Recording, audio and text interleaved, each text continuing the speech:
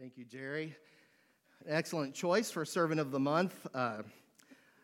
Yesterday was Hope on the Trail for Hope for His Children, and I participated, and there's a lot more of me to enjoy something than there used to be, and I find that slows me down a little on the trail. And I needed a lot of hope on the trail yesterday. And just as I knew, this is awful to admit, but I'm going to. When I knew I was in view of the people at the finish line, I started running. And it doesn't take much for me to work up a good sweat. In fact, Rosie Leedy was there, and she said, "Did you run that whole thing?" And I said, "Yes, ma'am. From the time you could see me, I did." But Teresa Kaplinger, she 10K, I'm assuming. Yeah. She had run the whole 10K. I had run the last few hundred feet. And she goes, "Yay, Sean." Love that, Jerry. I know that smile you're talking about. Great encouragement. So good. All right, so today we're continuing our series, Chosen. You are chosen by God. And if you ever doubt your abilities to answer that call and to be equipped with everything you need, in a sense, it's not you that you're doubting, it's God himself. Today we're going to be looking at Peter. And Peter was another one of those imperfect people that if you and I had been around during that day and heard all of the great things that were going to be accomplished for the kingdom through Peter, we would probably have gone, "They chose Peter?" What? I mean, because we would go looking for the perfect, polished person for every task. But God, who makes no mistakes, knows what he's doing when he chooses people for great things for his kingdom. And you wouldn't be here today, you would not have breath in your lungs if God did not have a purpose for you. Have you ever heard a parent say, and maybe you've said this after your children are all around the room, maybe they've had some red Kool-Aid, they're just wound up, and you say to yourself, "Man, if I could just harness that energy for something good, that'd be great." And that's the case with Peter a little bit. Peter is impulsive. But if ever there could be a flaw that also has a good side to it, this is one of those. The old-time preachers used to say, "I'd rather try to control a fire than to light wet wood." And Peter was truly a fireball. Sometimes he would speak, maybe faster than he should have, or he would be quick to react to something and to jump all in, maybe before he had a chance to really think it through. But at least he jumped. At least he sprang into action. At least he said something. There was nothing about Peter that screamed apathy. Wayne Smith has often said, "I have seldom apologized for my position, but I have often apologized for my disposition." And that would be me. Sometimes I can just hold it back forever and a day, and then all of a sudden I say too much at the wrong time and with the wrong tone, and then I just eat myself up with guilt over it, not because I said something, but because of how it was said. Peter was impulsive, and he was prone to act quickly. God gives focus to the impulsive. Peter was full of fire and zeal. I appreciate Peter so much, for one thing, because of his response to Jesus' question in Matthew 16, verses 13 through 17, "Who do men say that I am?" In other words, what's the word about me on the street? When Jesus came to the region of Caesarea Philippi, he asked his disciples, "Who do people say the Son of Man is?" And they replied, "Well, some say John the Baptist, others say Elijah, and still others Jeremiah or one of the prophets." "But what about you?" he asked. "Who do you say I am?" Simon Peter answered, "Well, you're the Messiah, the Son of the living God." Jesus replied, "Blessed are you, Simon, son of Jonah, for this was not revealed to you by flesh and blood, but by my Father who is in heaven." And Simon was given that nickname, Petros, meaning rock or rocky. Peter knew Jesus was the Son of the living God, and he was quick to speak up and to respond. It was just kind of a casual conversation for the other disciples. You kind of get the impression, well, some say you're Elijah or one of the other prophets. Some say you're John the Baptist and you've come back from the dead. Now, that's a scary response since he was beheaded, But you, what about you?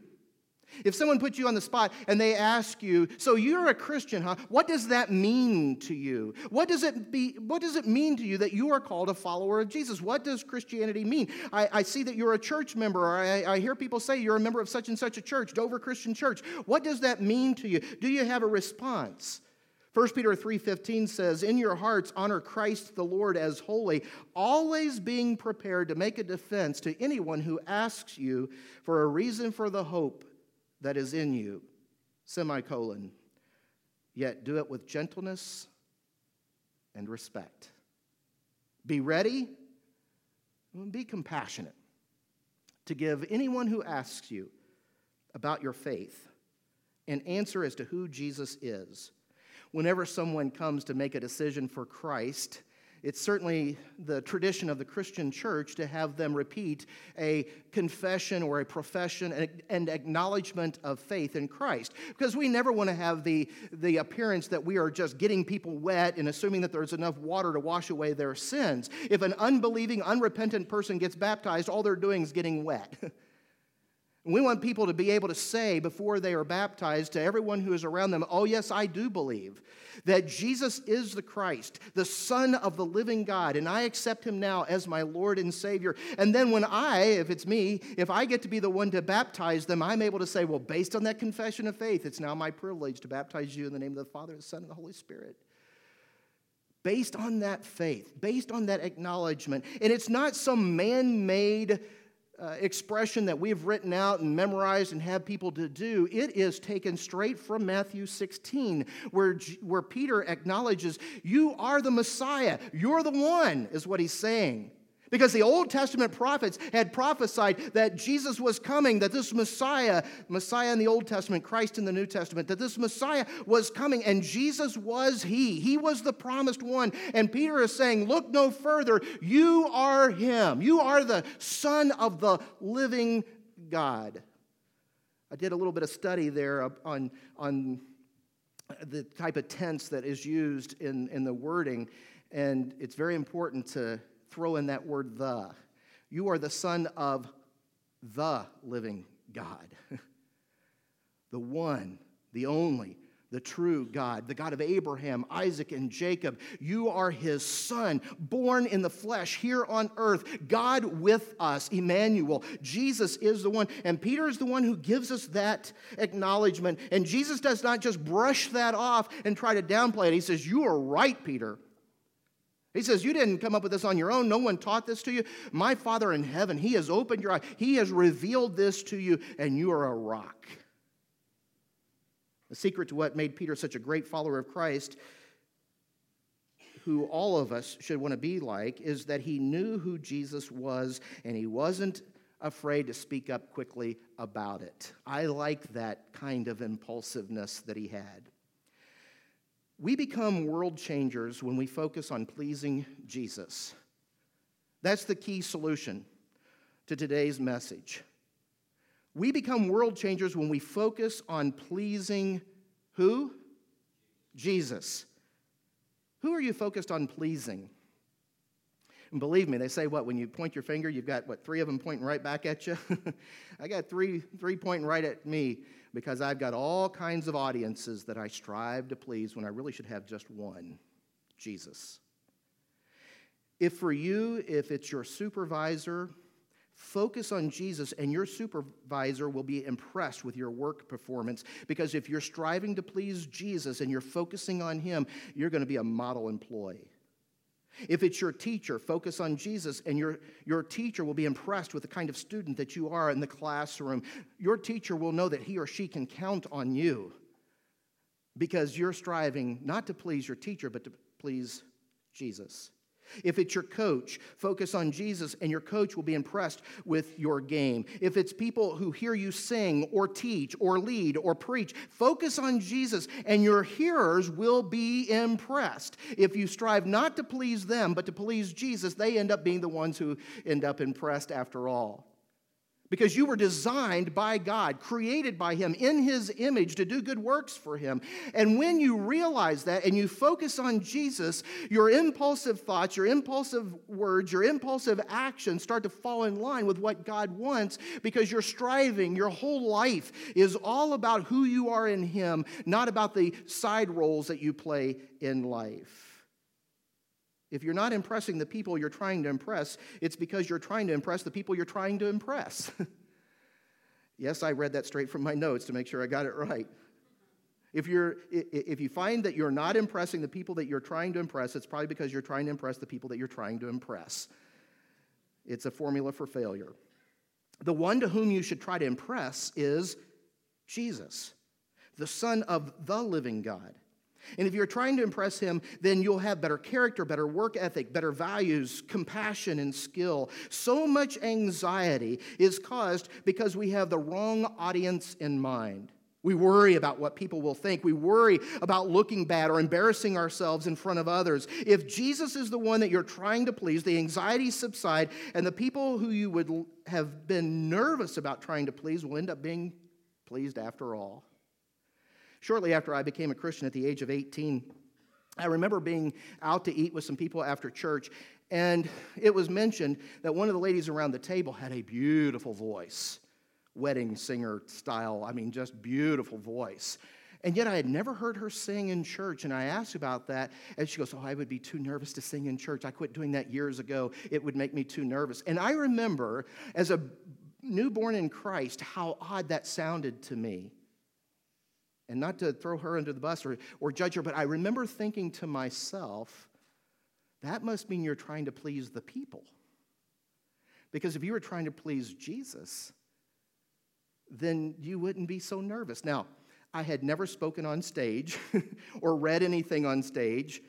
Still have never, well, yes, I have sung on stage in front of people, but we won't go there. Believe me, I get it. I'm the same way. I have got my audiences. But the one we should try to impress is Jesus. Try this experiment. Every morning this week when you wake up, pray this simple prayer or something like it. Dear God, how may I please you today? Help me focus on you and pleasing you. Show me the fruits of a life that is dedicated to pleasing you alone. And if you ask God every day, show me today how I can please you, and He begins to reveal that to you, and you become more conscious of it, it'll blow your mind, I think, at the anxiety that is cast upon Him and off of yourself, and just how much happier everybody is with your efforts. Okay, 3 things. 1, activate your participation. Activate your participation. Get in the game, all right? We talked about that a few weeks ago when we were talking about the 7 letters to the churches, and we talked about when you're about to run out the door and you grab those things. We said the hardest part is just to get going, to get moving. And once you finally get out of bed and get out of the your lazy around the house sweat clothes or whatever, and you jump in the shower and you get freshened up and you're finally ready, well, now there's a skip to your step, and you grab your things, your wallet, your keys, your phone, whatever else, and out the door you go. And at least now you're activated. Nobody had to tell Peter to get out of the boat.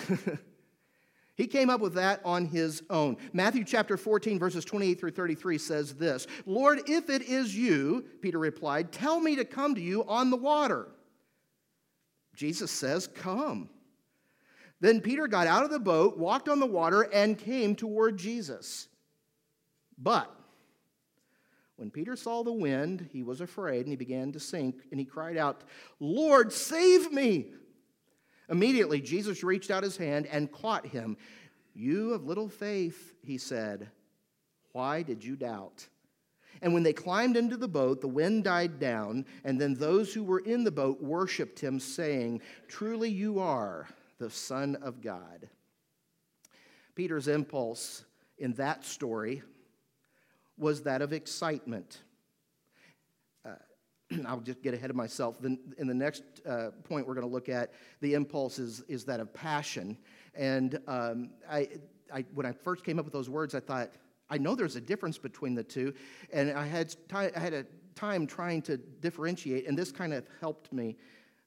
The impulse of excitement is one that's based on emotion or an adrenaline rush. An adrenaline rush. You ever have anything that just really excites you and you are so excited about it, you just can't help but sign up? Sign me up. I'm excited about this. Maybe you don't have all the answers yet. You don't have it worked out yet, but you are excited. Peter was excited about seeing Jesus walking on the water and coming to him in the midst of stormy weather. I preached a whole sermon on this passage last October, so I don't want to say too much about the stuff that led up to this, but basically you have the disciples, they're all in this boat, they're going to the other side of the lake, and in the midst of stormy weather, suddenly they see someone coming toward them. They've been afraid up to this point, and now they are scared to death because they think it must be a ghost. And finally, when they realize that it's Jesus, Peter's first thought is, hey, I want to do this too. If Jesus is walking on the water, I want to walk on the water with him. And so he asks him, he requests, please command that I come to you. Jesus says, come on. Peter gets out of the boat. Now, what we remember about that story so much is that Peter took his eyes off of Jesus, he put it on the wind and the waves, and he began to sink. And that's right, he did. But at least he got out of the boat. Right? You know, sometimes we want to wait until we've got 80% or 90% or 100% of all of the answers before we're willing to get out of the boat and say, here I come, Lord.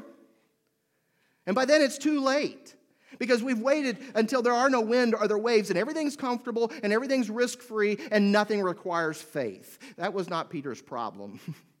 In his impulsiveness, he says, hey, command that I come to you. The other thing that Peter does really well in the midst of this is that he cries out to the Lord when he's scared. Boy, it's hard, isn't it, sometimes? To admit you're in over your head, bit off more than you can chew, to cry out, Lord, save me. Have you ever wanted to cry out to the Lord like that? Did you cry out to the Lord like that? Because oftentimes we don't, right? Men have this reputation, wives, before GPS, you're lost. Some of you are smiling. You already know where this is going. You're lost. You're out of town. You know that you're lost. You're finally beginning to admit it. And your wife says to you, why don't you stop and ask someone? Oh, no, I'm not lost, we say. Oh, Peter knew, hey, this is not good. The wind must have been really bad, and the waves must have been crashing down, and he was frightened. This fisherman who was accustomed to wind and waves and rain and sea life cried out, Lord, save me. And what does Jesus do? Upon that cry for help, reaches out his hand, right? Do you need a hand up from the Son of the living God, the one who controls the wind and the waves? Because he'll stick it out to you, and he'll pull you up with him and get back in that boat with you. And that's what Jesus did with Peter, but with a rebuke. Oh, you of little faith, why did you doubt? Are you quick to get excited about something, but then scared off by the risk? What gets you excited in faith? Maybe it's a ministry opportunity like Jeff shared with us, I think that was last week, where we talked about Living Hope and the opportunity that we have to partner with him in such a way that we really, literally make a difference in the lives of homeless families in Boone County. It's huge. Are there risks? You better believe there is. There's risk when you get out of the boat. There's wind and there are waves. But when you get scared, focus on Jesus. Because when you focus on Jesus and you activate your participation, he will reach out and take hold of your hand. If you see a disaster on the news, such as a hurricane or an earthquake in another state somewhere, and your first impulse is to do something, to donate items, to go and serve, that's good. Don't lose that impulse. Don't lose that impulse. It's a good thing that we want to get out of the boat when we see Jesus. Just make sure that you focus on him, because there is the reality of the wind and the waves. Next, focus your faith in Jesus. Jesus reached out his hand to Peter, and Peter took it. We become world changers when we focus on pleasing Jesus and not others. The second thing is to advance the kingdom. Peter was all about the kingdom. And this is what I'm calling, that willingness to be in the fight. Peter's example was that he was willing to be engaged and in the fight. John chapter 18, verses 10 through 11 says this: Then Simon Peter, who had a sword, drew it and struck the high priest's servant, cutting off his right ear. The servant's name was Malchus. Jesus commanded Peter, "Put your sword away. Shall I not drink the cup that the Father has given me?" Here the impulse is passion, as I alluded to earlier, and the difference between the excitement and the passion, because those sound a lot alike to me. If excitement is based on emotion and an adrenaline rush, then the impulse of passion is a deep caring, a deep compassion for others. Hence the word passion. When Peter was in the garden with Jesus, and when the soldiers came to arrest Jesus, Peter was willing to die for the Lord if he must. When he said it, he meant it. And when the soldiers came, he pulls out a sword, and I love how specific the scriptures are. It helps you to know this is a real story. This isn't made up. What ear did he cut off? He cuts off the right ear. What was his name? His name was Malchus. And Peter immediately cuts off his ear. If you're familiar with this story, after Jesus rebukes him and says, "Peter, put away your sword," he reaches down, picks up the ear. This is a couple thousand years ago, by the way. We weren't reattaching things back then. He reaches down, picks up the ear, and restores it to Malchus's head. And then he gives his message to him. The reality that hit Peter in the midst of his caring deeply about the kingdom and feeling like the Lord needed him to defend him, like he's his secret service or something, was that he acted out in a violent way. And that's not good. But at least he was passionate about the kingdom and the church and about following the Lord. Even if it meant he followed him into death, he was ready, and he demonstrated that by pulling that sword out in that moment. And although that was not a good thing, and Jesus rebuked him for it, we see that Peter was all in, and the reality that he was facing were threatening circumstances. And the focus that Jesus gave him was this: the cross of Jesus. Jesus says, this is the cup I've come to drink. We've come to this point in his 33-year on earth life, this part of his 3-year ministry, in which it's okay for people to know who he is and why he is here and what he has come to do, because he came for the cross. If Jesus came and he spent 33 years with us, and we skipped the cross and Easter Sunday, and he just ascended back into heaven, you and I would be lost in our sins. I don't know about you, but I'm not perfect. Actually, I do know about all of us. None of us are perfect. The Bible says all of us have sinned, and we've all fallen short of the glory of God. None of us measure up. We've all missed the mark. And because of that, we need a Savior. And Jesus is the only Savior of man, the Son of the living God. And he came to this earth for us, and it was all about going to the cross. Even Jesus himself did not want it. He prayed in the garden, "Let this cup pass from me, but not what I will, your will be done." And he went to the cross. And as Isaiah says, he was whipped, whelped, bleeding, wounded for your transgressions and mine. And if his blood had not been poured out, I don't like the word spilled.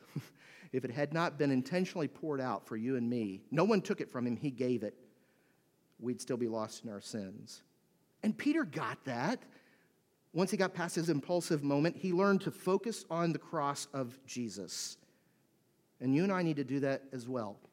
We need to focus on the cross of Christ. That's what we proclaim. Not ourselves, not our own talents, not our own abilities, not how much we know, not about our powerful influence. What we focus on is Christ and Him crucified. And He says, if I be lifted up, I will draw all men to me. And by lifted up, He's talking about that cross being lifted up, thud, in the ground before everyone. If I be lifted up, I'll draw all men to me. And He was. We become world changers when we focus on pleasing Jesus. One final thing, and that is acknowledge your faith. Peter taught us to acknowledge our faith. He did that in the midst of all of his impulsiveness. The example I want to use here is when Peter denies Jesus 3 times. He had said, I'll not deny you. Even if I have to die for my faith in you, I will not deny you. And it didn't take long. Jesus said, before the rooster crows, you will have denied me 3 times. Before the rooster crows, meaning before your alarm clock goes off in the early morning hours, you will have denied me not once, not twice, but 3 times. Prophecy. And here it is. John 18, verses 17 through 24 says, somebody questions Peter and says, you aren't one of the man's disciples too, are you?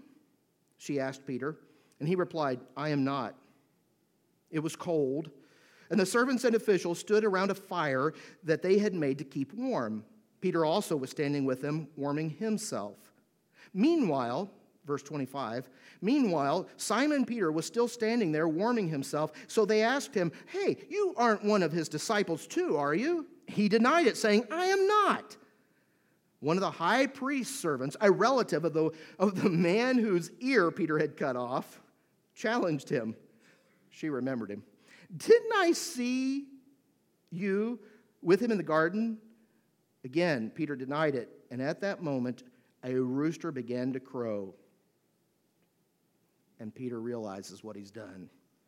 His impulse was determination. I'll follow you anywhere you go, Jesus. I'll be your number one disciple. There's nowhere too far for me to go for you, even death, if it takes that. Oh, really, Peter? You'll die for me? Let's see what morning brings. Because the reality of the worldly pressure caused Peter to do what he never thought he would do, deny Christ 3 times. Now, when that happens, and you've blown it big time, and who among us has not blown it big time, don't you kind of feel like God could never use me now? I've got this flaw, I've got this failure, I've blown it. God's going to hate me. God's not going to use me. And we quickly begin to just withdraw and say, I can never be a servant or be used of the Lord, we fear. But Jesus teaches Peter how to focus on Him. And that is His love, the love of Jesus.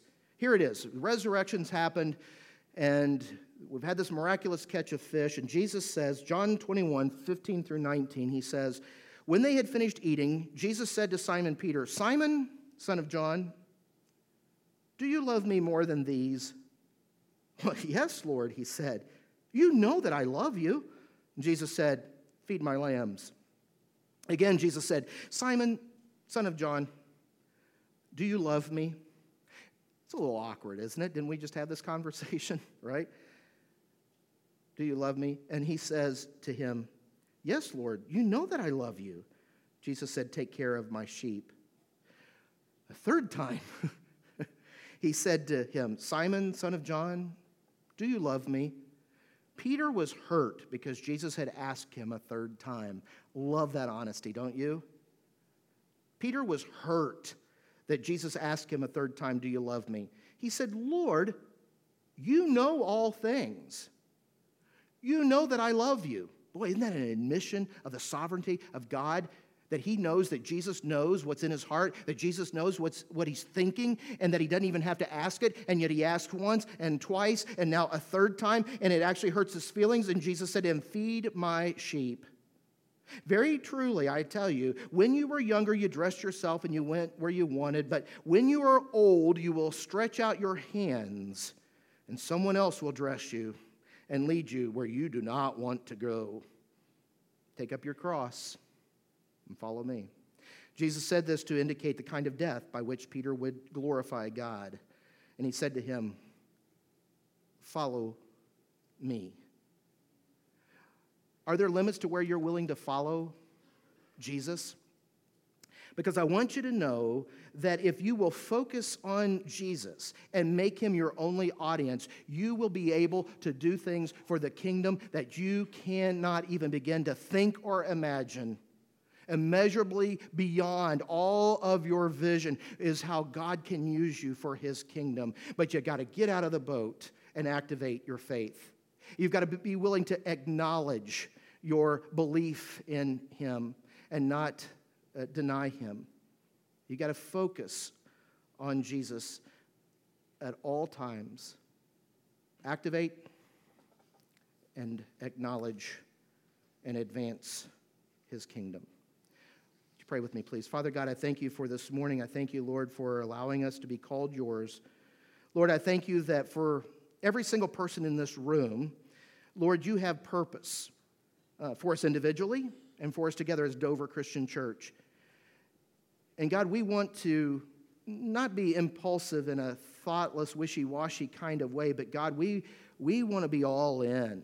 And God, I pray that you would take that energy, that passion, that excitement that we have, and that, God, you would build upon it and that you would show us great things, God, eternal things that only you can accomplish. And God, at the end of the day, we will give you the credit and the praise for it.